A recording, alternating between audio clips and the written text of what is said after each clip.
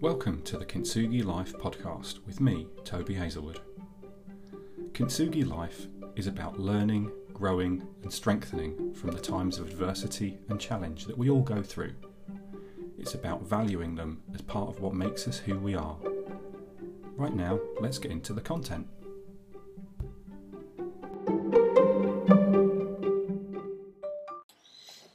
Hi, and welcome to this episode of the Kintsugi Life podcast with me, Toby Hazelwood. In this episode, I want to talk about why sometimes we misdirect our anger towards the completely wrong person or thing or idea, and it's an idea that is encapsulated in the phrase, don't hate the player, hate the game. I try and bring energy and enthusiasm to every gym session with my trainer. It seems logical given that I'm there voluntarily and paying for the privilege. If there's one thing that's guaranteed to lower my mood or sap my commitment to the session, it's the pull-up bar. I hate pull-ups. I resent having to do them. When she includes pull-ups in our workout, it feels like she's done so out of spite. I stare at the bar with venom, hating it for what it represents. Pull-ups hurt. I'm no good at them. I invariably fail to complete the set. It's just humiliating. My ire is directed towards the bar itself, a simple horizontal metal bar on the top of a frame in the corner of the gym. I hate it. I hate what it represents to me. I hate what it represents about me. Our hatred is often a distraction mechanism. My reaction's symbolic, of course. It's a ridiculous and misguided reaction from an otherwise mostly rational person towards an inanimate object. It's easier to hate the pull-up bar and hate doing pull-ups rather than to admit the truth. I hate failing. I hate that I'm not as strong as I'd like to be. I hate that I'm not as good at pull-ups as I want to be.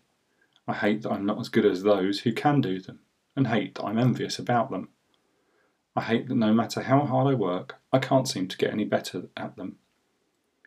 It's seductively easy to attach blame, dissatisfaction, or symbolic hatred to a thing, an individual, or a group.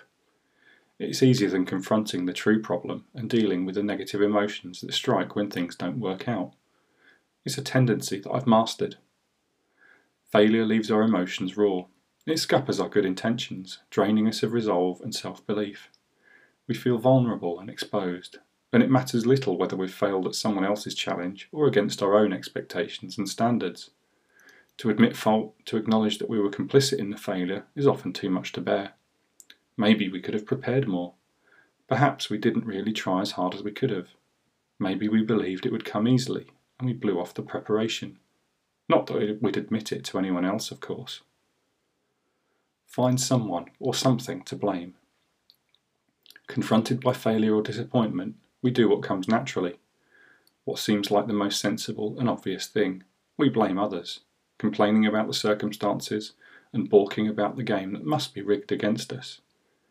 We attach our dissatisfactions and anger to inanimate objects. We blame another person or group who ruined it for us.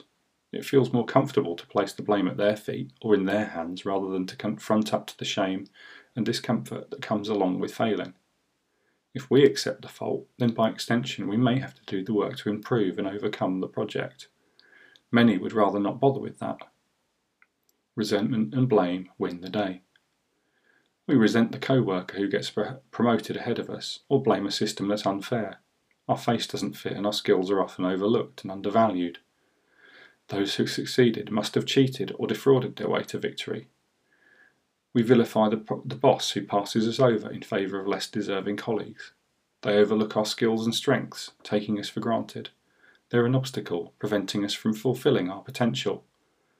We choose to blame erratic and irrational markets for poorly performing investments, and we resent those who bought early when prices were low. They must have just got lucky. They must have received a tip and excluded us.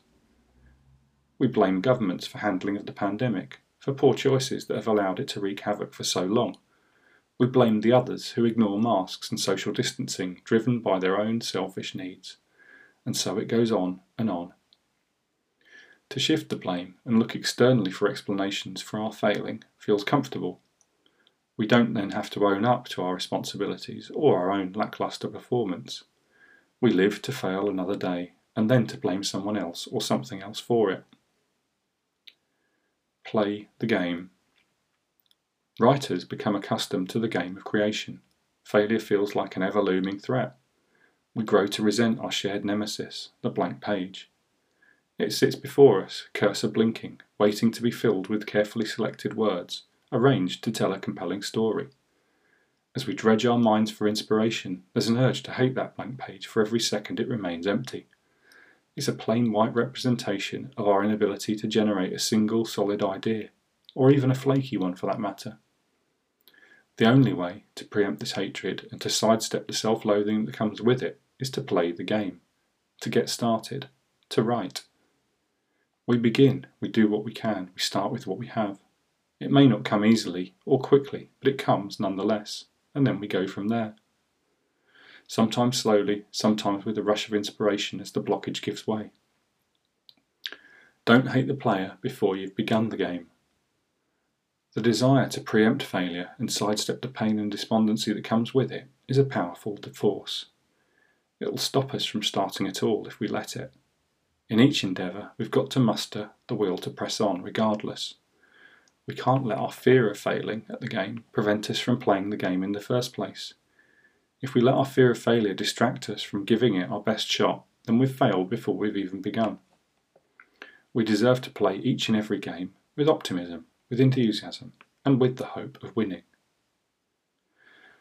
I hope you found that useful and maybe a little bit thought-provoking in terms of whether you're directing anger or feelings of despondency in the wrong place.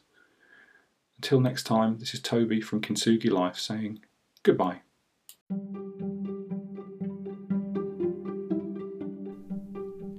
You've been listening to the Kintsugi Life podcast with me, Toby Hazelwood. You can email me on toby@tobyhazelwood.com.